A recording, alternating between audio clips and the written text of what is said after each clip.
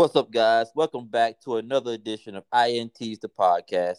I'm your host, A Train, joined by my good friend and co host, King. What's going on, King? Oh, excited to talk about football today. Yeah, it was a pretty interesting week. This week we had some big games, some big ranked matchups. We had a top 10 matchup with Clemson and NC State. We had a top 15 matchup with Ole Miss, Kentucky. A top 20 matchup with Oklahoma State and Baylor. But I kind of want to kick things off with Georgia and Mizzou, number one team in the country. Not anymore, but we'll get to that later. Was pushed pretty hard by Mizzou. Did you watch this game? See the highlights? What were your thoughts about the way Georgia played, and what are your thoughts about the way Missouri fought in this game? Well, I did get to watch some of that football game, and I gotta say, I think we had spoke about it earlier. This Georgia defense isn't quite as good as last year's team, you know, and I thought they would be tested later in the season by the Tennessee's offense, maybe Kentucky, even Florida. I didn't expect Missouri to give them such a fight, but I thought during the game when Missouri was up 13-3, they had the ball inside I believe the 5 yard line. They might have even Yeah, like the I one or think the it's like the two. one because they had broke a big run, and, Yeah. and the running back got brought down at like the 1 yard line for first and goal. So, and I remember on fourth down, they kicked the field goal, and I just remember telling myself like, "Hey, to me, you're up 13-3 against the number one team in the country. You got to go for the jugular. Yeah, You score a touchdown there. You're up possibly 20-3. You go into halftime up three scores. That's a much tougher hole to climb out of mentally. I thought Missouri squandered that opportunity, but I mean yeah, Georgia. Then Georgia comes back with that fake field goal. yeah. In the second quarter, that You was know, big. it was Georgia. Look, Georgia scrapped. They came back, got the win. Uh, it, but it wasn't a really impressive game from anybody from Georgia. You Yeah, know, I mean Bennett had 300 passing, but I felt like he really had to earn that 300 yards passing. yes, A lot of that, was doing that comeback. As you mentioned, Missouri was up 10 in the fourth quarter. yeah, Um, Now, I do think the thing I felt that hurt Missouri more than anything in this game was if you look at they only had 294 yards this game. So Georgia defense did do okay, yes, but the issue was they had multiple opportunities to score and they kicked 5 field goals, only one yes, touchdown. It's just tough to beat the number one team in the country with only one touchdown. I mean, give them credit. They fought and they pushed Georgia to the limit. I don't think Georgia, I think they come into the game, they just knew, let's just chalk this one up and then get ready for Auburn next week. And yeah, I mean, it was a dogfight from the beginning. I mean, turnovers, fumbles. They had two fumbles, or a fumble early in the game from Milton. George, I mean, but Missouri just could not take advantage of Georgia's mistakes. They let Georgia hang around a little bit too much. I'm not saying that they would have blew out Georgia because that's definitely not going to happen. But you had a chance to really push that lead, and you just could not yeah. I capitalize. I Ultimately, will it came back to bite say, them. but then we said they wouldn't have blown out Georgia. Like you said, you kicked all these field goals. You turn three of those into touchdowns. This is a different football game. Yeah. I mean, to their credit, one was like a 55 yarder or Yeah, something like of that. But course. yeah, I mean, like it was definitely it was there for the taking. And I know if you're Missouri, your heart's got to be just torn right now. You had a chance to really make a mark on the national stage.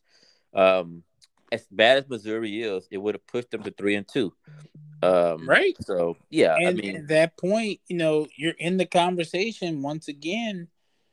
Because you put a blemish on Georgia in the SEC because this is a conference game. yeah, You know, it opens up the race. Not saying that Missouri was going to win that race, but it wasn't, but I mean, but heck, the way the season going, stranger things have happened. yeah. And now my question is this: do Auburn come in? Because Auburn played LSU pretty tough as Yes, well. they did. They blew a 17-point lead, but they played them tough. Well, Auburn is going to do Auburn things. Yeah, just like Missouri did Missouri things.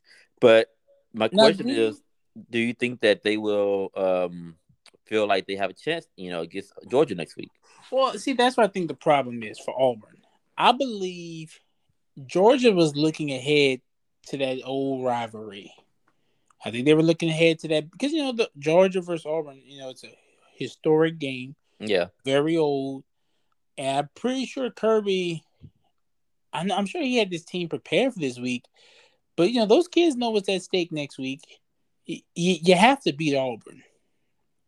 You know, so I just think they were looking ahead a little bit, and maybe they were able to wake up in the second half. But as far as Auburn, like you said, I mean Auburn just had a huge letdown against LSU.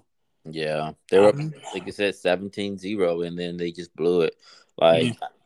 Like, it wasn't the game I was planning on really recapping, but um, if you did watch that game, do you have any thoughts about that particular game, LSU and Auburn? Well, I will It was say an that. intriguing game just based on the fact that Auburn is a team that's been in turmoil, and they came out firing on all cylinders. And I but have to say LSU, this. with their no identity offense, made was able to Well, come back. that's what I was going to say. Okay. At this point, um, just from a source I was talking to this past weekend, we got some frustration brewing in Baton Rouge. We got some receivers who are frustrated. They're upset with Daniels. You know, they don't like the fact that he's not reading. He's not trusting them down the field. And Yeah, I mean, he had 80 yards passing.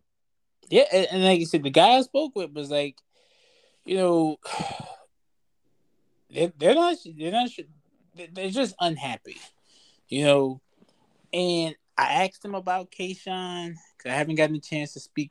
I would like the chance to speak with him, but you know, one catch, and if you're Auburn, no one really popped off the page. John Emery, 8 carries, 40 yards, which is good in a touchdown. Uh, Josh Williams, he had an okay game, 17 carries, 68 yards. But like you said, Daniels, 8 of 20 for 80 yards. That's not gonna. I'm not sure how Auburn lost this football game. Yeah, You know, I mean, it's an anomaly, but it's yeah, Auburn. I mean, they did what Auburn does. I mean, I don't know either. I don't know. I don't understand. It's Auburn. That's all. That's and really all I can say. yeah, Um, it's yeah. Look, BJ had a heck of a game. He got pressure on the quarterback, but just and I mean, because Auburn had 400 yards of offense. Oh, yes, 400 yards of offense to LSU's on 270. Um, they outgained them 337 to 85 through the air. It They averaged 6.3 yards per play. LSU is at 3.6. Auburn had more first downs. They converted more third downs. but you know what the magic number is? Four. Mm. Four turnovers for Auburn. Yeah.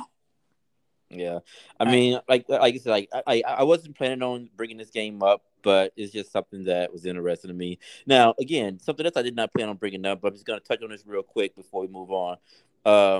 What do you think this is doing to Bootie's draft stock? I think it's interesting that the top two receivers coming into the season, Keyshawn Boutte, and also in Ohio State, Jackson Smith and Jigba. In his case, it's been injuries. He hasn't played since the opener. Um, yeah, neither one is really doing much yeah. to really elevate their stock. Again, Jackson Smith and Jigba is more injuries, but what do you think I about Boutte right now? I saying truthfully, I I want to say it's hurting his draft stock, but he's really not getting the opportunity. Yeah, It's one thing if he's like, man, he's having a case of the drops, or he looks a little bit slower, maybe he's not as explosive. But I mean, if the source is correct, and guys are just frustrated, I'm not sure what he can do. Like I honestly will say this. I think the Daniel situation is a perfect example of how the transfer portal can go wrong. well, I mean, they are 4-1 to their credit, but Correct. yeah, and I don't know who they will really go to if. I mean, is it Nussmeyer? Is he still the backup? I believe he is. It's Nussmeyer. Yeah, But yeah, they're not gonna put him in the game. It's just you know, Jaden Daniels has played football. This is his fourth season in football. I know we can't count the 2020 season because of Corona, but you know what I'm saying. For all intents and purposes, this is his fourth year. First year with LSU. I just would expect for a guy who's essentially a 4-year starter to play a little bit better than this. Yeah. You know, Yeah, you would think so. I mean, they definitely need to pick it up, especially next week against Tennessee. But that's something that we will discuss in detail, oh yeah, probably that's. Friday episode. Oh, I can't wait to talk about Heisman Hooker. Yeah. All right. But speaking of Heisman Hooker, he has a big game coming up in 2 weeks against Bama. Oh, Bama played Arkansas this past week. They ended up rolling 49-26, but Arkansas made it kind of interesting. Bama was up 28-0. Around the time it was 14-0, Bryce Young took a nasty fall on the shoulder, threw one pass, wasn't right, ended up leaving the game, never came back. Listed as day to day.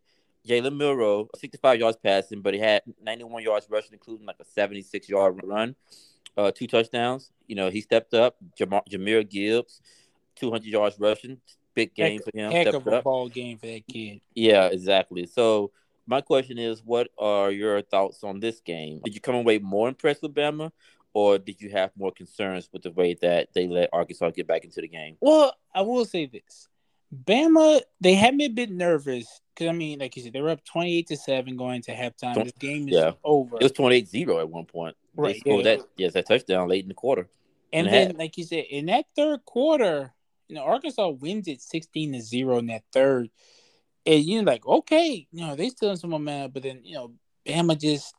I was disappointed how they came out of the gate at halftime, but I was very impressed how they slammed that door shut Yeah, in the because fourth Arkansas pulled quarter. out all the stops. They had the onside kick. They Uh, did everything to yeah, steal the momentum, and then in the fourth quarter, in winning time, Bama slammed that door. And I will say they ran the football great. You know, Milrow. I mean, the freshman came in and looked good. You know, I will say he did look good.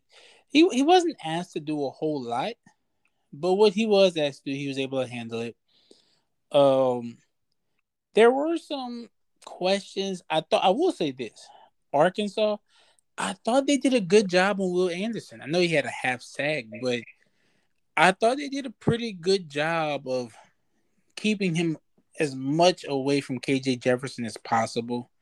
yeah, Uh, it's disappointing if you're Arkansas because you didn't play a bad football game. It just look the Crimson Tide just rolled. That I think that's the best way to describe it. The tide just rolled over them. yeah. Like you said, at the end of the day, the better team just, was like, okay, it's 28-23.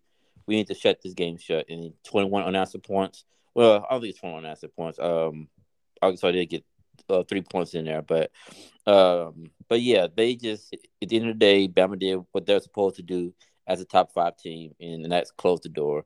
The interesting thing for me is going to be Bryce Young moving forward. But shoulder injuries are tricky. It doesn't seem like it's too serious of a deal, but the fact that they have not committed to say that he's going to be ready to go in their next game still kind of gives me pause to wonder how serious was the injury. Again, I don't think it was very serious, but it's definitely something to monitor. I do wonder if I do think Milrow would be okay because I do feel that if he has to come in and be the starter, they will tailor that offense to his skill set, and I think he'll be more efficient due to that. So that's something to look forward to. That's something that we'll have to kind of see as it goes on. But Bama back to number one in the polls as well, following that impressive victory in Georgia struggles. But And just to talk about what you were saying with Bryce Young, I was looking it up now. It's Wednesday. yeah, They're still listing him as day to day. So maybe we'll get an update Friday versus that big game against Texas A&M. Texas A&M has been sneaky with Bama. So yeah. I You don't know think what? it's I was gonna say this for later in the game recaps, but let's go to Texas A&M. Uh, okay. Yeah. Texas A&M loses 42-24 to Mississippi State, and quite frankly, I don't know what to make of Texas A&M still. Um, Th- yeah, th- This team baffles me. Yeah, it really does. I I, mean, I I honestly expected State to win this game. I wasn't surprised. I was just surprised in the manner that it took place. That offense is still pretty terrible. Devin A. Shane, another good game for him. Kind of disappeared down the stretch though. They kind of stopped looking to him later in the game. yeah. Um, I but mean, he still touched the ball over 20 times though. yeah, yeah, exactly. Moose Muhammad actually played, pretty good for them. So it was good to see him step up in the injury of Anaya Smith. It's crazy because I feel like I'm an old man now. They kept calling him Moose Muhammad, and I didn't think much of it. Then I saw his name was Musa Muhammad III, and I'm like, God dang, I'm old. Oh Uh, yeah. yeah, Musa Muhammad, the great receiver who played with Carolina and Hmm. Chicago. But yeah, he stepped up, played a pretty good game. Max Johnson was okay, 203 yards. He had to leave, but they had four turnovers again, just like Auburn. It's just tough to overcome four turnovers. Mississippi Well, State. I'm sorry, go ahead. I was gonna say, before, I don't mean to cut you off, No, you but good. Will Rogers had a ton of time to throw the football. Yeah, exactly. I He, was going to get to that. I was going to get to that. There was, pass rusher just was not there for them. what Um, yeah, has they, been a problem all season. yeah, exactly. It was like no pass rush. Will Rogers, 329 yards, three touchdowns, zero interceptions. Ra Thomas, big game, 134 yards receiving. A big game by Emmanuel Forbes. Two picks, including a pick six. He had a blocked field goal that was picked up in return for a TD as Oh. well. So big game for Forbes. He's a guy who we kind of been talking up for a little bit. So he showed up and showed out this week. But yeah, A&M is just more of an issue. It's like, to me, what's going to be next with him? What do you do with Jimbo? He has a buyout. If they were to fire him, he has a fully guaranteed contract. Yeah, So it's they $95 million at this point. well, That the is insane. rumor. I mean, the talk I hear. I'm saying the rumor, but it's really more so just the radio talk out here in Houston is Jimbo's got a really long leash. Supposedly they're gonna give him as much time as he needs, but At what I'm point do you kind of shorten that leash? At what point do you say, okay, Jimbo, get it together or you out? Now I get it. $95 million, that'll make you patient. yes, Uh, yeah, that's a lot of money. But if there's one school that has the money to say, you know what, screw this, we're gonna bring in somebody else, it's A&M. They have a lot of money. yeah, The joke that I hear a lot on radio as well, podcasts, is that once you see gas prices start to raise up, look out, Jimbo's probably going to be gone because those Texas A&M oilmen are gonna raise yeah. those prices The, to support that that Monty buyout. Davis money is it's look. They're in a tough situation. Like I said, just the week before, I praised how they were able to get after the quarterback, wreak some havoc against Arkansas, and then this week they go back to their old ways of we don't rush the passer, Yes. we get no push. You know, I don't want to harp on that recruiting class because these guys are just freshmen, Yeah, and but some of them are playing, but I feel like, um, yeah, I feel like you would. I mean, you have to, like, at this point, when you're not getting much pass rush. Maybe you should let those guys play more. Let them just make their mistakes. They're gonna make well, mistakes. that's what I was gonna say. Like, because they had such a highly recruited, touted defensive line class that, like you said, at a certain point, if I'm getting no push from my juniors and my seniors, what was the difference if I play the freshmen? Exactly. I, and it's not to say that the freshmen are playing great, but like you said, just make your mistakes. And even maybe it's a scheme thing.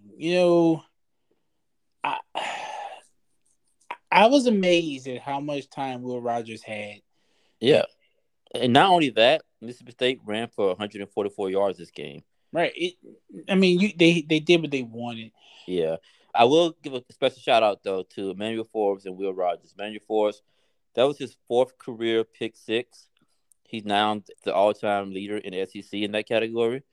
Will Rogers, if I'm not mistaken, is about 9 or 10 completions away from being an all-time completions leader in the SEC. So shout out to both those guys, man. Oh, both those guys. He's obviously gonna break that record next week. Yeah, against Arkansas, and then A&M has Bama. So we'll see how that goes. Sure, we'll talk about that coming up Yeah, I think we'll later, talk about that later in Friday. the week. But moving back though, there was a top 10 matchup though. Honestly, the game wasn't very exciting if you ask me. NC State and Clemson. Clemson won 30-20, but NC State scores like very late in the game to make it Yeah. look respectable. Not much offense. 279 of offense for NC State. 254 for Clemson. I was impressed with Clemson's run defense though. NC State only had 34 yards rushing. If you can hold an opponent to 34 yards rushing, an opponent who's averaging 150 yards a game prior, you're gonna win a lot of ball games doing that. So Yes.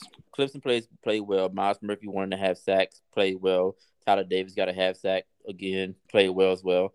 So what do you think about this about Well, Clemson? that's also Clemson. DJ played well. Yeah, He played a good football game. we just call him DJ from now Yeah, because that last name's a tough one.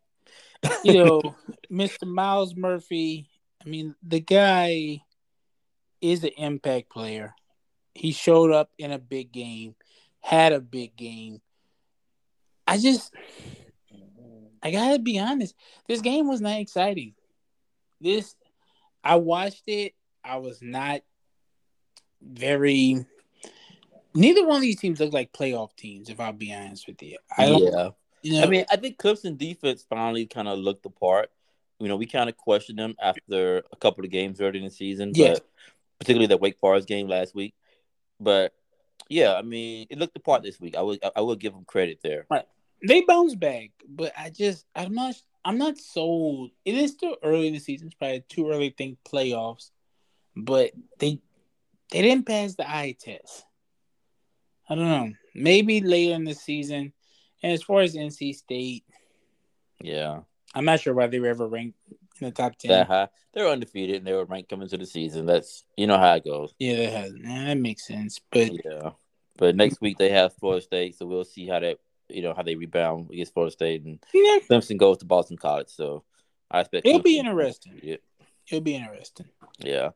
Two more games, but one I want to talk about a little more than the other.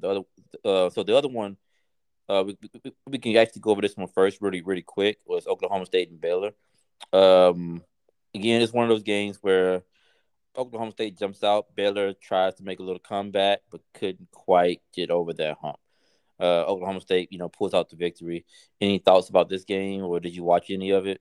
I, It wasn't much to really talk about. I Honestly, wasn't a lot able of to big watch. plays though. Yeah, there was a lot of big plays. I wasn't able to watch this game. I was able to catch a recap, and you know this this Oklahoma State team. They were ranked number 7. I think they're ranked number 7 now. Yes, I seven. just think I think they're okay. You know, I think they're okay.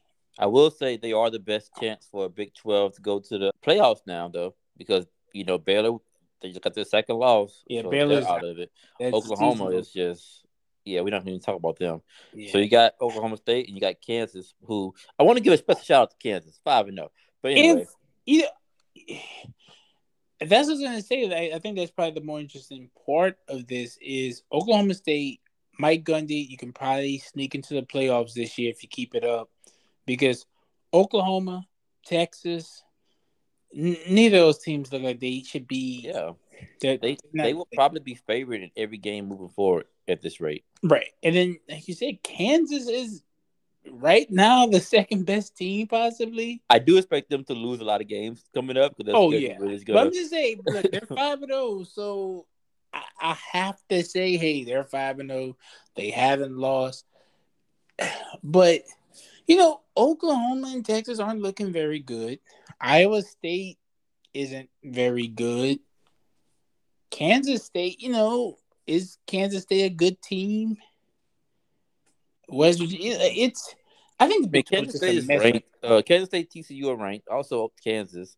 So they have those games. But again, I don't think any of those teams now. are No, as good as Oklahoma State. Now, interesting thing, I just looked it up. Just looked this up. Um, against all those three teams that I just named, Oklahoma State is going on the road to face all three of those teams. that's Now, it. so that's That yeah, that changes things. yeah, Okay. exactly.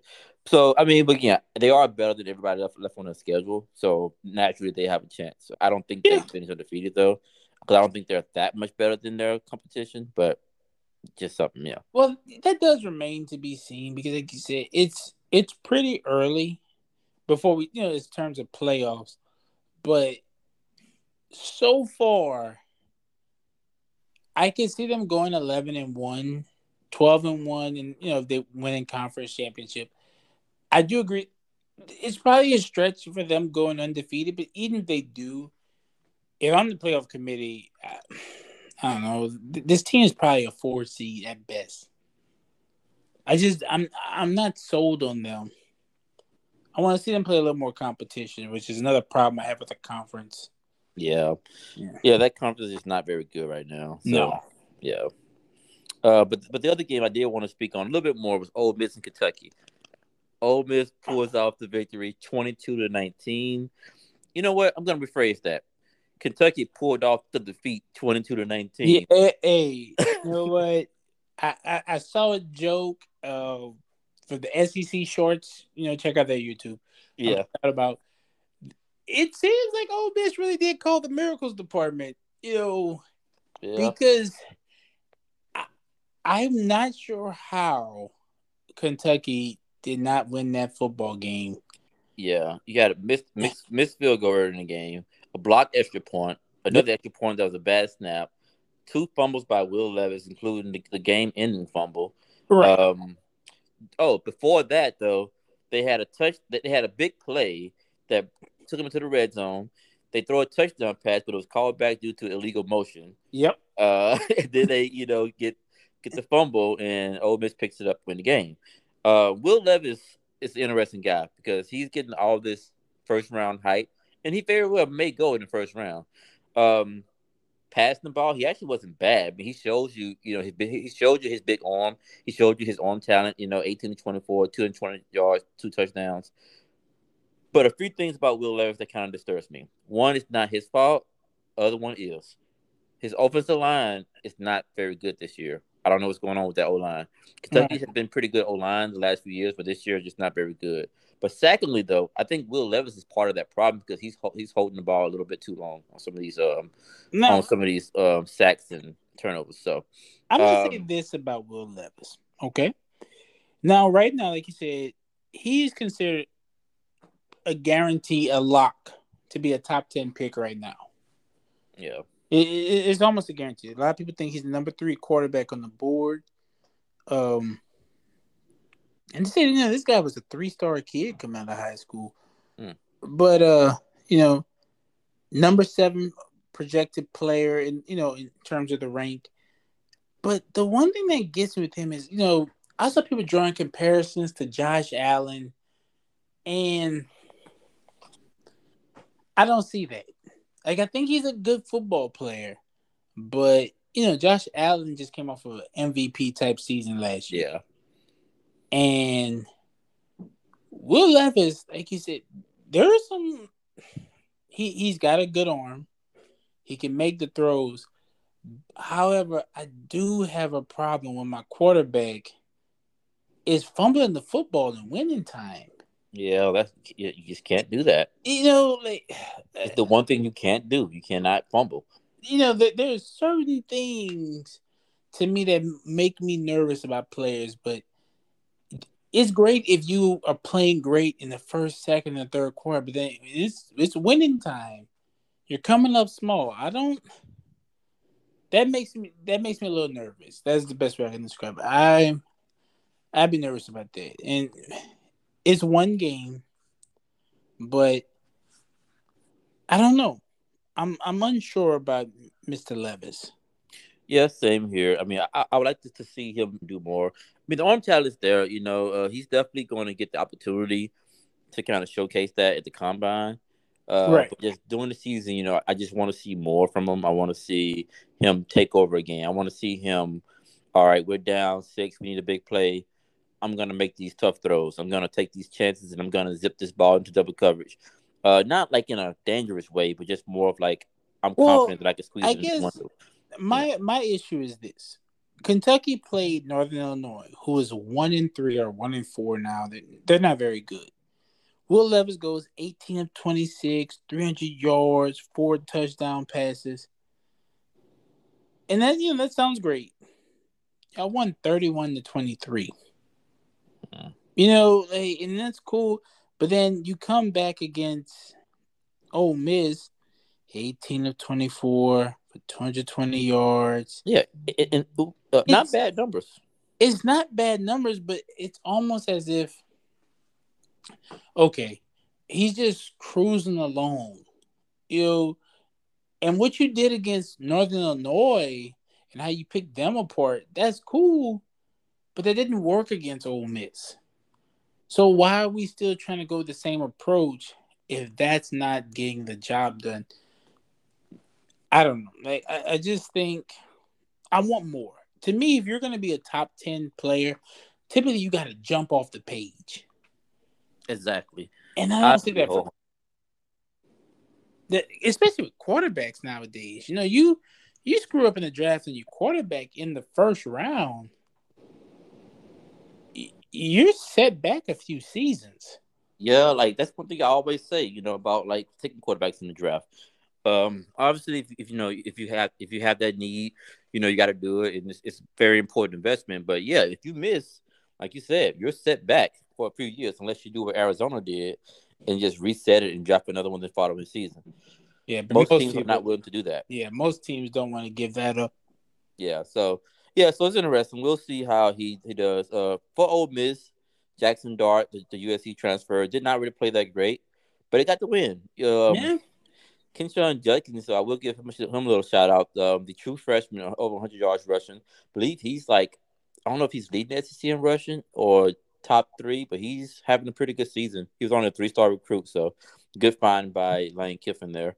Malik Heath, former Mississippi State receiver, 100 yards receiving on the game as well. Ole Miss, easy early season schedule continues next week against Vanderbilt. I But will say this. Um, what you're talking about with Judkins, that guy beat out Zach Evans. yes, You know, and Zach Evans has not played very well. yeah. For a kid, I got to watch that kid play at North Shore, and he was And special. like he's a kid who you have a connection with personally, if I'm not mistaken. Yeah, you know, I'm sure there's some people who are related to him. And man, it also is. I kind of knew why he wasn't able to go to Georgia before the news was breaking. He wasn't going to Georgia, Mm, but I'm starting to say, what's up with this kid? yeah. He's got all the talent. Is he wasn't a big fish in a small pond. He played 6'8" ball, won the Earl Campbell, award, which is a huge deal in Texas. He's the best running back. That's a big deal. You made it to state back to back seasons. I just, I'm wondering what's going on. Lane Kiffin brought you in for a reason. What's going on? Yep, exactly. Yeah. Yeah. Yeah, but yeah, like I said, like they Ole Miss still undefeated. Easy schedule continues. Their schedule picks up a little bit later in the season, but they should win 9 or 10 games this year. And I don't even think it's because they're that great. I just think it's No, a the good schedule. schedule is very favorable. Yeah, that and I hate Ole Miss, so I refuse to acknowledge if they're good or not. So, Nope. uh, Understand? move- yeah, fair enough. But moving on. Players of the week. Is there any guys that you want to give the honor to this week? I already have my Well, guy picked out. truthfully, the player of the week was almost wrapped up during the week by Mr. Tooley of BYU. Until, I'm sorry, son, you got a chance this upcoming week, but huge game he has against the rival Utah State. I believe he had 3 or 4 TFLs in the first half, got a sack, had a pick six, had a huge third down stop. And what did he do? He grabbed the kid's shoe and threw it in the air. Yeah, you can't be player of the week making mistakes like that. You know, so because of that, player of the week this week goes to Alabama running back. Now I can't pronounce his name. Jameer Gibbs. Yeah, get Mr. Gibbs. They call him Mr. Gibbs. Hmm. Good game, son. Yeah, he had a big game, Yeah. 200 yards rushing, a big run late in the game to put that game Ye- away. yes. Big Yeah, yes. So my player of the week, I mentioned him earlier. This is a kind of a homer pick, but I also feel he deserves it. Emmanuel Forbes, two interceptions on the game, including the pick six, and then a field goal block that was scooped up and also returned for a touchdown. So Yep. he made two big So, plays huge splash plays. that led to 14 points. Um, on defense. So I mean, the guy has been pretty good all season. Hasn't really been getting the interception this year. More so just lack of targets. Yeah. But he's definitely playing his way up the draft boards. I'm interested to see will he declare after this season or will he try to come back for one more year. I will say, But I know you're a State fan, but the type of season he's having, I think he has to declare. yeah, I mean, I think he should, but I also think it's important to get that feedback Of from course. to see where he's projected because again, I don't know where he's projected. For all I know, he could be projected to go day three, in which case it might be wise to come back. But if he can, be in that day two range, which I think he is, which I think he should be, um, or because even if he's day two projection, you could fall to day three, but you'll probably be a fourth, fifth round pick, which is fine. You just don't want to be taking that chance of being a day three projection and then go and draft it. So that's Right. why I say, like, if he has that day two projection, I think it's pretty safe to say he's probably best that he, takes his career to the professional level and start making money for the game he loves. Yeah. I think he's gonna be making money regardless because Yeah, the that's NIL is gonna be coming his way soon. Yeah. this is true. This is true. Yeah. So top 25 came out. Interesting change at the top, and the bottom, but the middle is kind of stagnant.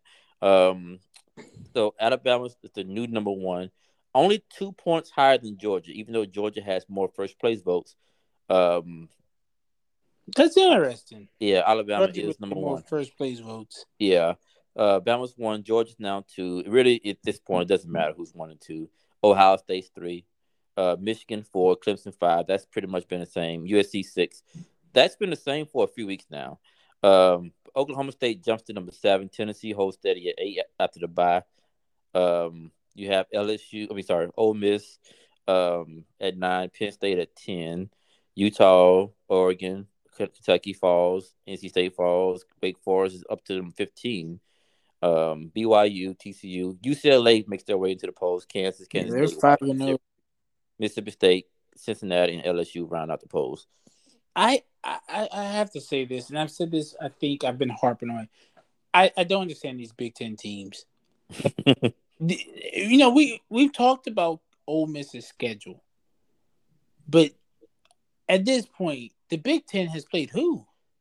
Yeah, You know, like I do not understand what has Ohio State done. And I get it. The top 25 does not matter right now. It's still really early. yeah. How, Doesn't really start mattering until those first playoff projections come out. I mean, rankings come out.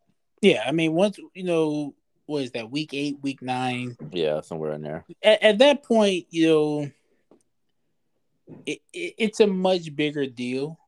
And I just know, Ohio State, Clemson. I mean, Clemson did get one over a top 10 team, but it, I just don't see it from the Penn State is ranked in the top 10 for what reason? Well, they beat Auburn. Yes, they did. Yes, they did. Well, it's about that time. Yeah. All right, but I'm moving on to this RPO here. You know the drill. Read a topic. If there's anything that interests you, we run with it. If not, we're gonna pass it. And the quarterback can always run with it. You Yeah. pull it and say, "Oh no." All right. So Northwestern plans for a new high-tech stadium. I think it's interesting, but I'm a pass on that. All right. Pass on that one. David Hicks, the number one defensive lineman per 24/7 Sports, committed to A&M last week. He was expected to go to Oklahoma, but at the last minute chose A&M. Oh my! we got to do a separate episode on A&M and these recruits because there's something not right. Like, because I'm gonna run with it for a very short amount of time. What did the only thing I think this kid could see is I'll get playing time next year. Y'all can't rush the passer. Yeah, I mean, I don't know. I don't like to get into rumors on this show. I try not to, delve into that category. I mean, to that space, But I did read on a message board someone posted something from an Oklahoma board. Again, this is all second, third, fourth, 16th hand speak. So that's why I said I don't like to bring into it. But it was interesting that someone pointed out that they had a conversation with the parent, and basically he said that they were going to go to Oklahoma because he on the phone the night before told Oklahoma he was coming. And then apparently he had life changing money. That's what the quote. Again, I don't know how true that is. That's just I hearsay. look, I get it. We've seen some of these kids get NIL deals that realistically, for some families, you have to take that deal. Yeah. It's just everybody. I get it. And I say this. I know if I was in some of these kids' situation at 17, 16, 17, it'd been tough for me to say, hey, I might have to pass up and go into this school that I love because this school over here is gonna give me $2-3 million. Yeah. But I don't see what that kid has seen at Texas A&M that would make him say, "Yeah, I want to be there." They're Yeah. not developing these defensive linemen. Yeah, I mean, I can't speak. He's a Texas kid, so I mean, maybe he just decided he wanted to stay in Texas. So Yeah, again, perhaps. But I would like one. We'll have our recruiting episode. oh yeah, Yeah, so we'll get back to that. definitely gonna dive deep to recruiting later in the season. Um, Next, Air Force gets probation for recruiting violations. Oh, we gotta run. They have to be the very first team, like academy school, correct? I mean, I don't know. See, I tried to find information on that. I cannot find if they were the first academy school to get probation because yeah, I mean, you have very stringent admission standards anyway compared to other. Yeah, and Uh, then you have to do service, and then is the Air Force. They don't like people a certain size. yeah, You can't be too tall. You can't be too heavy. You can't be too dumb. It's yeah. And for those who don't know, so according to the Action Network, site and sources reported in May that the Falcons were being investigated for hosting high school prospects on campus during dead periods in 2020 and provided them with improper benefits. So basically, they had to pay an unspecified fine. They got 2 years probation. Recruiting restrictions include a reduction of 46 total official visits over the next 2 academic years, a ban of unofficial visits from September 1st to October 12th, a 4-week ban on recruiting communication this academic year, a reduction by 34 in evaluation days, and a reduction of the size of the football roster by 10 for 4 years. the crazy part about this is, does this even really hurt Air Force though? I think the roster size reduction may hurt a little bit, but I'm just amazed that. I mean, what they say: if you're not cheating, you're not trying. exactly, that. But I guess if you can't beat them, join them. I guess I mean but you're Air Force. Why? Just why? Yeah, that's yeah. Yeah, People cheat for sports that don't make money. yeah. So All right, moving on. Auburn NIL deals are double the national average. once again, I want to run with it for a short time, but this is a bigger, a small part of a much bigger issue. Auburn having double the NIL is the national average. Cool. My question is this: what is the SEC average? Once That we is the get point. that I information, don't know that information, but that is something that's very interesting because the national average, according to the article, was 3,400 a month. Auburn is paying players 7,400 a month in NIL deals, so which is a lot of money if you which think is a about it. whole lot of money. I mean, Yeah, you got kids now who are making almost 90,000 a year. yeah, Yeah, and that's just the average. $90,000 for an adult. you're pretty content, except in certain states. If Yeah. you're living in Manhattan, you probably have a second job, but in the state of Alabama, you're living pretty high on the hog. Yeah. It's but because they're in the SEC, I want to know how much is Texas A&M spending? How much is Mhm. Alabama giving? Yes. LSU, and I mean that information is probably going to be pretty Yeah. closely held to the chest. Exactly. Because I know with this case of Auburn, it was kind of a situation where they felt they were behind the NIL payments, so their collective on to victory is what it's called. Basically, they like really ramped up the donations to try to get to that competitive level because they felt they were behind, and I'm assuming they mean behind as far as SEC goes. Yeah, I'd be really shocked if Auburn is paying even the most in the SEC. Yeah, like without knowing anything, I would assume that A&M, Bama, Georgia is probably top three. I think Tennessee would be up there. I Yeah. think Ole Miss would be up there. Oh no. Um, Ole Miss is definitely going to be among the top three spending money. yeah, I would be really shocked if yeah, I it would be a huge surprise. yeah. I also expect, to see LSU and Florida be up there as well, especially LSU when you think about it, because I've said this before, and I don't mean this as an insult, but it's the truth. LSU is like a cult. People say Texas A&M like a cult, maybe true, but LSU is like a different level in my Well, it's opinion. expected. If you're a Louisiana kid, especially Southern Louisiana, if you're a quality football player, you're expected to go to LSU. Yes. And there's so many schools in Louisiana, the Acadiana Parish, just in South Louisiana in general, all across I-10 to I-12, those areas. You go to LSU. Yeah. I've seen kids who, hey man, you got a scholarship to go to this place as a 2, 3 star, and they're like, well, my grades are good. I'm gonna just walk on to LSU. Yep.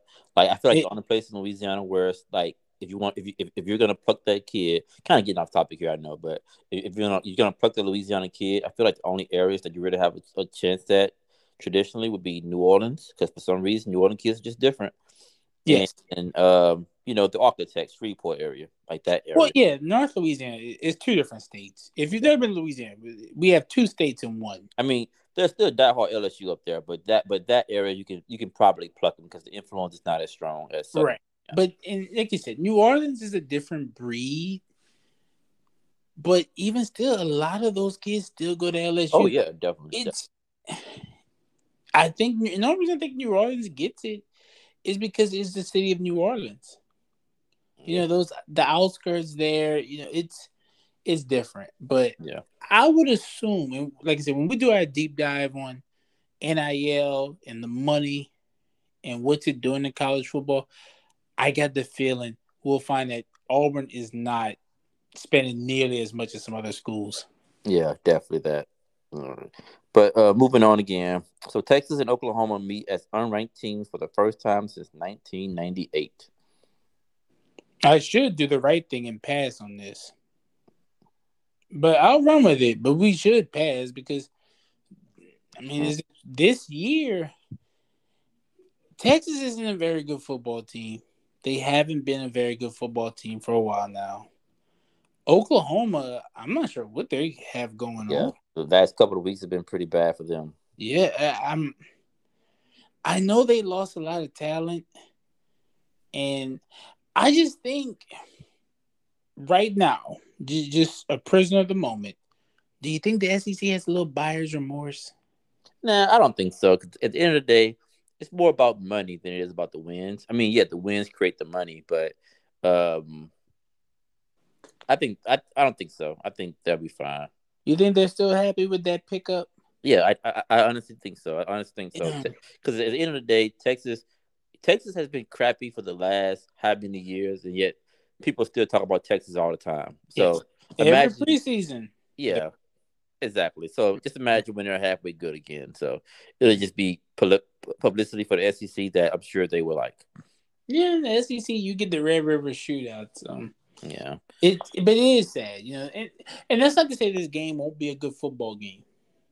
I'm sure both teams are going to go out there and fight, but it has lost a little bit of its shine. yeah. The game just doesn't seem as Well, it's um, exciting. I mean, Oklahoma shows up to as a quality football team with high expectations, and then you got Texas. And that's the best way to describe it. Am I right? pretty much, pretty much. So And then the last topic we have for today, basically, I kind of combine these two, but Colorado and Wisconsin both fired their respective head coaches.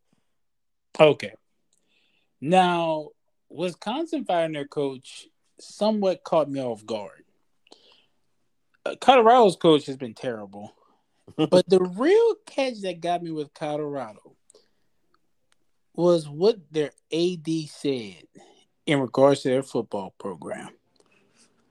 This man, quote, said Colorado football will become a powerhouse again.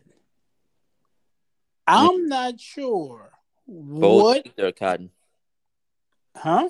As I said, bold take there. I'm not sure. I don't understand. Like when he said, I was like, okay, this has to be wrong. Maybe he's been misquoted. But the fact that their AD, their athletic director, his first name is George. Oh wait, last name is George. Mr. Rick George went to a press conference, sat down in front of the camera, and vowed that they will be a powerhouse again. Well, We had this discussion. Like, how does this even happen? I will say though, I feel the first step to Colorado coming back to being relevant will be making the commitment to football again. So True. if this is his way of saying we're going to commit to the sport, then I'm intrigued. I don't. I mean, I do think that those days are gone for Colorado, just due to the circumstances, due to the recruiting base, due to the nature of the conferences moving around. Um, I just don't see it happening, but it is a interesting quote, to hear that. Oh, oh, there's more. The fact that he said there are no excuses, quote, this place can and will be a football powerhouse. I I don't understand that. Oh, I mean, with NIL, I do feel that a lot of these teams who otherwise would just be dead in the water, there's a glimmer of hope there if the alumni could shell out some big money for NIL deals. There's a lot of energy money in that area. There's a lot of people who come from the University of Colorado who get into the energy business, so they probably have some ties to some of that money, but they're not putting it back into football. Yeah. And Colorado has not, and even if they did, the problem I think that this school has, most of those people, when the last time was Colorado a legitimate national power? Yeah, the 90s, pretty much. Right. So, it's been over 30 years or close to it that Definitely over 20. is, since those days, and it's been about 20 years of average to lackluster performance. Yeah. So you've got a lot of people who would be those boosters, those 40-year-olds, those 50-year-olds who are making money or have made money. But if you went to school and you were terrible while you were in school, you had no interest in the games, why are you reaching back to go help this team now who's still not very good? Yeah, I mean, Ah, yeah, it's interesting with Colorado. And then as far as Wisconsin goes, I was kind of surprised by this one because Paul Chris has been pretty good for Wisconsin, and he started off like 2-3 this year and gets fired. I looked it up; his record was very, very similar, like with percentage to Brett Bielema. So I don't know what they're expecting. I don't know if it's more to the story, but 67-26 in the 7 years there, won 10 games for his first 5 seasons with the Badgers. Won a Cotton Bowl, an Orange Bowl, got 3 division titles. Um, I'm gonna make a bold statement. I don't know. Is this? a Bo Pelini type of situation where Yes, Nebraska good comparison. Nebraska had a quality coach who was giving them really good results But they wanted more. but they wanted more. Yeah. And you know, the bigger issue is why are we firing coaches so early into the season? Yeah, and honestly, that's a good segue there because I do want to talk about that. About the fact that we've had four coaches fired early this season. Last year, before October, I think we had seven coaches fired.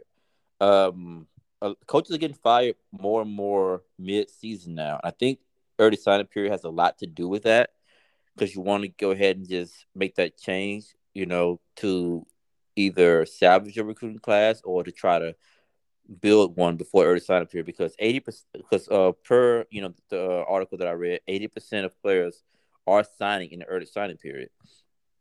Yeah, So I'm thinking um it has something to do with it because but then to the I point wonder sorry. what are you gonna do with the season? Because Yeah, I mean, I guess you just like we're just talking this season and we're just gonna focus on trying to salvage things as best as possible to the point where if you're Wisconsin, you're paying a buyout. It was owed 16.4 mil, but they agreed to $11 million buyout. It's right, one of the things where the discussions come up about Jimbo right now. Like he's kind of a name that people are getting kind of irritated with in College Station. People want to see him go, but that's a $90 million buyout. But it's one of the things where will they? I don't think they make the move. Obviously, that's too much of a commitment there. But hypothetically speaking, if they just didn't care about money, do you think that A&M will be thinking about making a move now just so that they could try to salvage another recruiting class, or would they try to keep them and hope they can turn things around? like it's just I wonder what's it going to do with these programs because at a certain point, Nebraska fired they got rid of Scott Frost. And these are all proud programs: Nebraska, Wisconsin, Colorado, even Hmm. Georgia Tech has some history.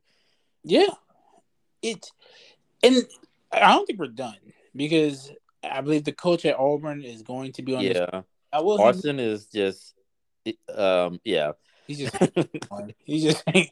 If you ever seen the picture of that cat just hanging there, that's him. yeah, I'm not even sure how. I'm assuming they're waiting until after the Iron Bowl because it's Auburn. yeah. But I wonder, they might not wait that long if he loses again to Georgia. Yeah, at a certain point, like you said, these teams are just like, we have to salvage this recruiting class. But my question is, how many of these recruits are looking at it like, whoa, whoa, whoa, you're firing a coach mid-season. Do I really even want to go into an unstable situation? Yo, oh yeah, that's definitely gonna happen. Like recruits are definitely gonna decommit, look around or question, their commitment to these schools. Yeah, it's gonna happen. It's naturally, but I guess in their eyes, it's like it's better to just cut ties now and let them know that we're making a change and let them know that we're planning on moving ahead and trying to correct the ship and we're being proactive about it, as opposed to being in limbo, wondering what's going to happen or if my coach is going to be around. And then you have negative recruiting going from other programs trying to basically influence them, saying, "Hey, Coach Hart's not going to be there very much longer. You might want to look over here." Right. And Uh, I'm not saying the guy, coach is going out of Auburn. oh, he's going to We be don't. gone. Well, I'm saying, we don't know that. He might turn the season around. I don't think he will, but he might. But I have to agree with you. Because you throw out the hypothetical. You're a young running back coming out of Mississippi. If you see the chaos going on at Auburn, what interest do you have? I mean, not much. Like it'll be one of those cases where like I might be interested if I just like the Auburn program, so I Right. would keep them on the back burner and just kind of keep tabs on their hiring process. But if I'm a kid who's just totally neutral and who has no ties to any of these programs, have no rooting interest, no favorite team growing up, I just play the game because I love it. I'm looking for a good fit. Then I might be like, okay, well, with Auburn, it's not the fact that they're down. You can be down, but the fact that there's so much uncertainty regarding that coach, I don't think I want to be a part of that. And Right? if they fire him and then say in November they make a splash hire, say they hire Dion. I'm just throwing out a name. They hired Dion. Rumor, Maybe I would be like, oh, okay, let me a month before early signing day, let me take a look at this, or a couple yeah. weeks before early signing day. So And that would be my other question. We are seeing what Dion's doing with Jackson State. He's got a lot of excitement around the program. He's got fans back into it. He's getting players. Do you think some of these schools who fired their coaches are going to look for former players like a Dion to I give think, him a shot? yeah, I can see that happen. I think Dion's like a very special case though, because Coach Prime is just, Yes. quite frankly, like he's a legend. I mean, it's just, I don't know. It's hard to really But get there are somebody of that caliber to come, true. unless a Ray Lewis want to get into coaching or something. It has to be somebody who's not only like a legendary player, but someone who resonates with the youth. I'm not saying Ray Lewis does that, but Well, yeah, Ray Lewis, I just named the guy. he would look. Don't get me wrong. I got a nephew who, if for some reason Ray Lewis, started coaching Texas, I don't think he's ever even liked the school UT. But if Ray Lewis became the head coach, I got the feeling that kid's going to play there. You know, just is what. So you are on to something there. But I was wondering, because like you said, Coach Dion, I'm not sure how many more splashes people can make, but you have to grab these kids' attention with the splash because Yeah, for some of these programs, like if you're Wisconsin, I mean, you're not going after the the biggest of names. yeah, However, you still got to bring some kids in, and then you also have to retain kids because the transfer portal now. You fire your coach, you have a chance that a lot of players like, you know what, I'm out. yeah. And we saw that last week with the Georgia State quarterback who transferred after the offensive coordinator was fired. So, Um, and that's not even the head coach. right. I think it's a tough situation. I would, well, I'm gonna ask you, what's your opinion if you're an AD? Better yet, you're a fan of Mississippi State. If things went sour, would you prefer to fire your coach mid-season, or do you prefer at the end of the season? Mm. See, oh, that's tough. Honestly, it's a case by case thing. Okay. Um, it if it's like we start 0-5, similar to Colorado, I say you do it as soon as possible to start that process, because it's not really about trying to hire a coach, as soon as you fire him. But the earlier he's gone, the earlier you can start that process. The earlier you can hire that search committee to start, looking for names, vetting out interest, seeing who's interested, and kind of getting the jump on things. But if I'm 3-2, but we're just not playing well, I kind of say just wait it out, just see what happens, see if it can see it turned around, and if it doesn't look that way, then you just make that change after the last game of the season. In Mississippi State case, after the Egg Bowl loss, then you make that Because change. I'll say this: Herm Edwards was fired, and it seems like he was fired on the field. Oh, I forgot about Herm Barrett. That's 5 Yeah, coaches. yeah. I'm pretty sure he got fired on his way after that, just his way off the field. Yeah, But you know, I believe Herm went 26-20 or 27-19. yeah, but the wheels are falling off there though. That Yeah, yeah. they But also had impending probation, which is yeah, another factor. If a team I'm pulling for has probation looming as well, on top of just not performing, then yeah, again, you just might want to just cut ties, because what that does as well, and you saw this with like LSU did this, with Orgeron. It might diminish the. I'm not saying Orgeron was the case of probation, but just an example. If you fire that coach, though, it might reduce the penalties. Kind of like, okay, better example would be Ole Miss and Hugh Freeze. When they fired him, it kind of reduced the penalties just a little bit. Um, right. so I just I wonder, when he was coaching with that team, there's not a whole lot because I don't know. I just think like the suspensions didn't help, you know, and they did lose a lot of players. So maybe that's why they just decided hey, it's time for him to go. But I mean, I'm looking at the reason why they were going through the investigation. Oh yeah, It's that they were recruiting players in a dead period. yeah, I just, I don't know. Like, I wonder with some of these programs because he never had a losing season at Arizona State. I don't believe. yeah. But he also never set the world on fire. So it's one of the things No, where, like, if you're just stagnant, but then you also bringing this trouble. And again, I don't think it was necessarily Herm, just breaking the rules or being malicious about it. I think it was more just a case of just giving his staff too much freedom well, and it's not also really overseeing. during And that's a big part of being a coach. You have to oversee your staff because it it falls was back to during the COVID, time yeah, when they were accusing them of. So to be fair, I think most people can say, hey, how much, how much did everybody know how to navigate those waters? yeah. You know. But there were clear rules though, Oh yeah, I'm just giving him a way out. because the issue was not the fact that they were like just recruiting. It was that they were hosting prospects during Right, the period where you were not allowed to host prospects. right. So yeah, So it's but like I said, and I get why Herm was gone because like I said, I mean, we went 8-5. That's not that exciting. Wisconsin, I just think some of these programs, like I said, Wisconsin, Nebraska, Colorado, proud programs. Arizona State finds themselves in a weird situation right now because will the Pac-12, Pac-10 still exist in 2 seasons? yeah. It's definitely interesting when it comes to them, and then also another reason though that you will want to fire your coach ahead of time, in my opinion, is because sometimes if you wait too long, like last season was a case where you had USC was open early in the season, LSU was open.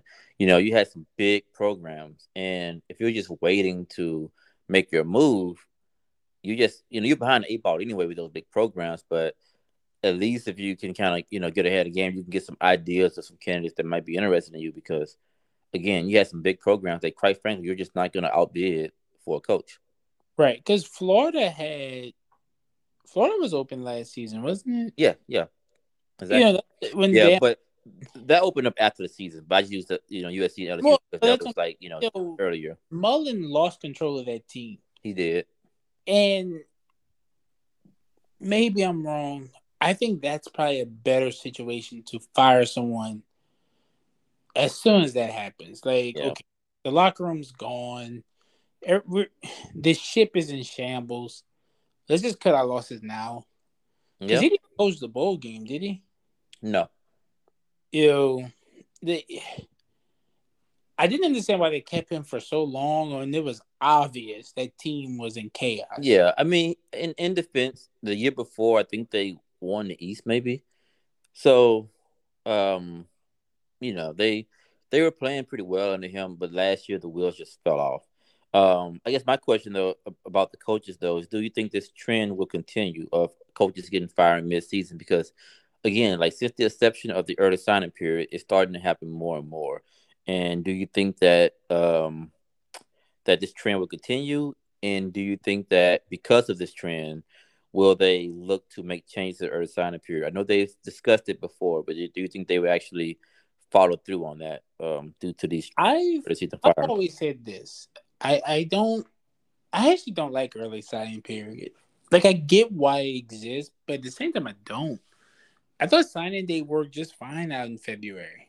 Yeah, You know, the big because I think for most kids, you have that dream of okay, I'm gonna be at my school or wherever. Some of the bigger prospects can do all kinds of things for their signing day. But for most kids, you're at your high school. The coach comes in. You get to shake your principal's hand or your head coach and the new head coach. You know, you do those things. You take your picture. put in the newspaper. Cool, go about your day.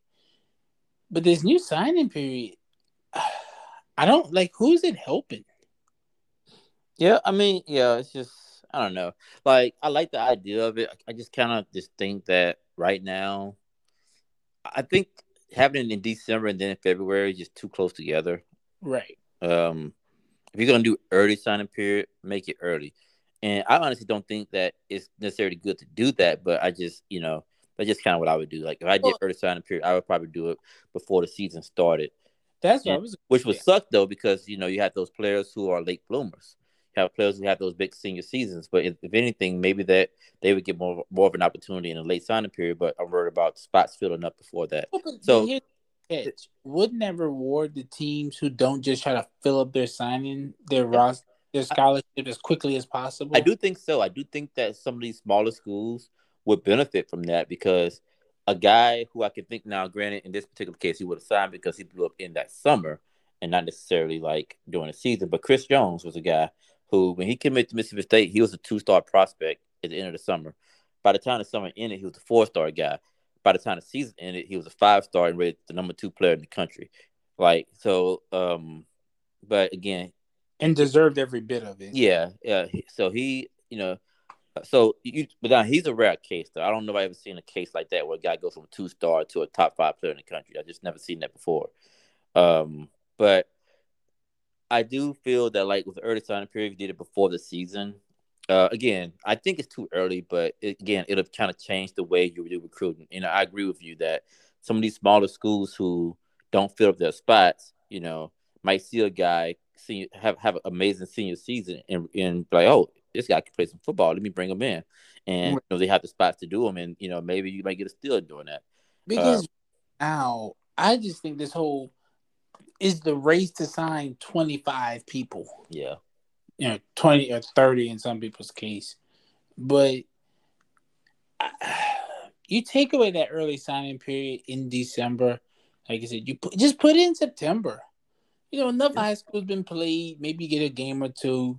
And for the kids who are just like, look, I'm done. I just want to focus on my senior season. They can have it. yeah.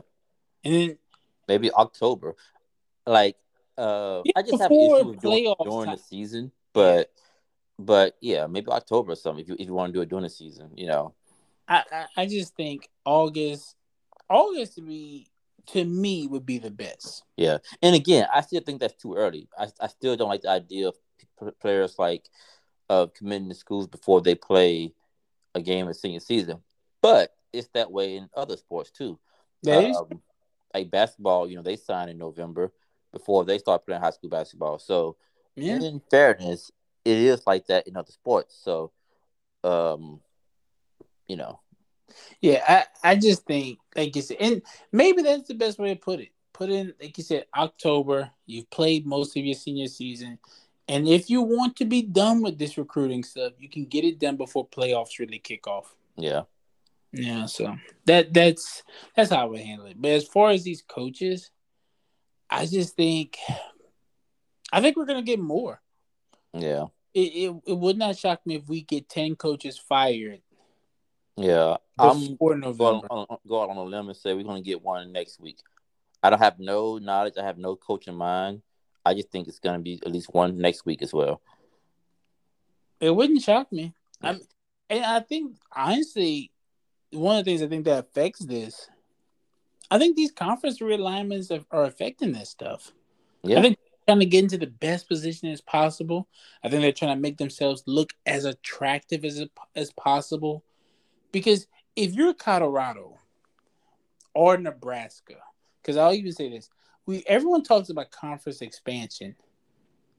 It at a certain point, these conferences are going to be wanting to kick teams out. yeah.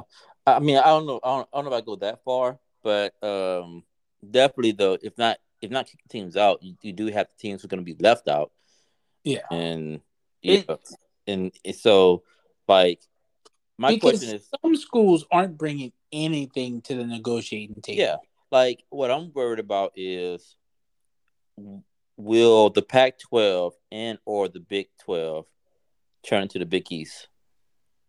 Yeah, Because the Big East was the Big East.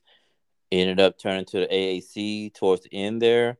But now it's a group of five country, a group of five conference. Yeah, It was because it was hanging on by a thread, but but that conference isn't too healthy. yeah, it wasn't good. Like even when it was considered a BCS conference at the time, it still was like by far the weakest conference. It was hanging on by a thread, but eventually it folded. But it well, Big East, ended up just going away to football. But you know what I'm trying to say. Like it ended up losing that BCS status. Right. Um, so I It don't. it's a it's an interesting one, but I think that's part of it. I think schools because the Pac-10 is going to be a real thing Yeah, unless they add more teams. But if you're the Pac-12 right now, there's no one really you can add yeah. as attractive as USC and Tech as No, USC and no. UCLA. There's zero teams you can add that's attractive. All you can do is just try to find the best possible schools who you think will. And then the real problem they have is some of these California schools probably don't want to deal with those California schools. Yeah. So it's not like you can say, hey, oh, we'll bring in San Diego State or San Jose. No. I Or can't think of a single California school who I think I would even consider. right. Maybe Fresno, but I No, wouldn't even do Fresno. So yeah, that- I mean, I think you would have to add just a team to just add a team because you think they have potential athletically, like a Boise State, for instance. I right. wouldn't do it, but I'm just saying, or I if think Boise you lost its luster. if you decided to just get rid of your no religious school rule and go BYU. Um, Yeah. But I mean, I don't know what you do if you're the Pac 12, unless you try to raid the Big 12 or maybe merge with the Big 12. You know, But Big 12, you know, you see, you got the Colorado, Arizona State have just fired their coaches. And I mean, I'm gonna go out on the limb with you. It wouldn't shock me if Arizona doesn't fire their coach because they haven't been very spectacular. It's I'm I'm not sure what they can do to make themselves more attractive, but I do believe these coach firings have something to do with that. Everyone's jostling for position. Teams who are on the outside looking in, because if you once again, if you're Arizona State, we've been 8-5, 8-6, and all of these things, and cool. We've had bowl game wins and bowl game stretches. Are you feeling confident right now the way the Pac-10 is going? no, How many teams do you think are beating down the door to get Arizona State in their conference? exactly. I mean, Because it's just not there. I mean, like you said, like I feel like this trend is going to continue, and there's just a lot of factors. Like you said, the early signing period. The conference realignments, all these I think are playing a part into coaching into schools just I also, pulling the trigger. Uh, you could argue prematurely or I even think proactively. I think the playoff expansion changes things because teams look getting that playoff, viewership, those playoff eyes on you, that matters. And you expanded 12 teams. Now schools like a Utah can get to the playoffs. Yeah, Even if Utah's not very good, you get to 12 teams. Hey, we won the Pac-12. We have an argument. yeah, We beat the 12th seed, and how many? There's only so many SEC schools and Big Ten schools you can throw in there. exactly, exactly. So yeah, so we'll see what happens with that. Like I Yes. said, I do predict that we have more on the way, and I honestly don't see this changing until college football as a whole kind of settles into whatever little Yes. yeah, because right now there's just so much flux going on in college football, and until it kind of settles in, I think we're still going to have a lot of changes, and this is just one of the effects of that the business side of college football. Right. Yeah. But anything else you want to add before we wrap this up today? No, I'm looking forward to the show Friday. Same. Because there's a lot to talk about this week of games. Yeah, big games coming up this week. We'll definitely get into those games. Um, yeah, but until then, I'm A Train. This is my co-host King. and we out of here. Yeah, have a good one.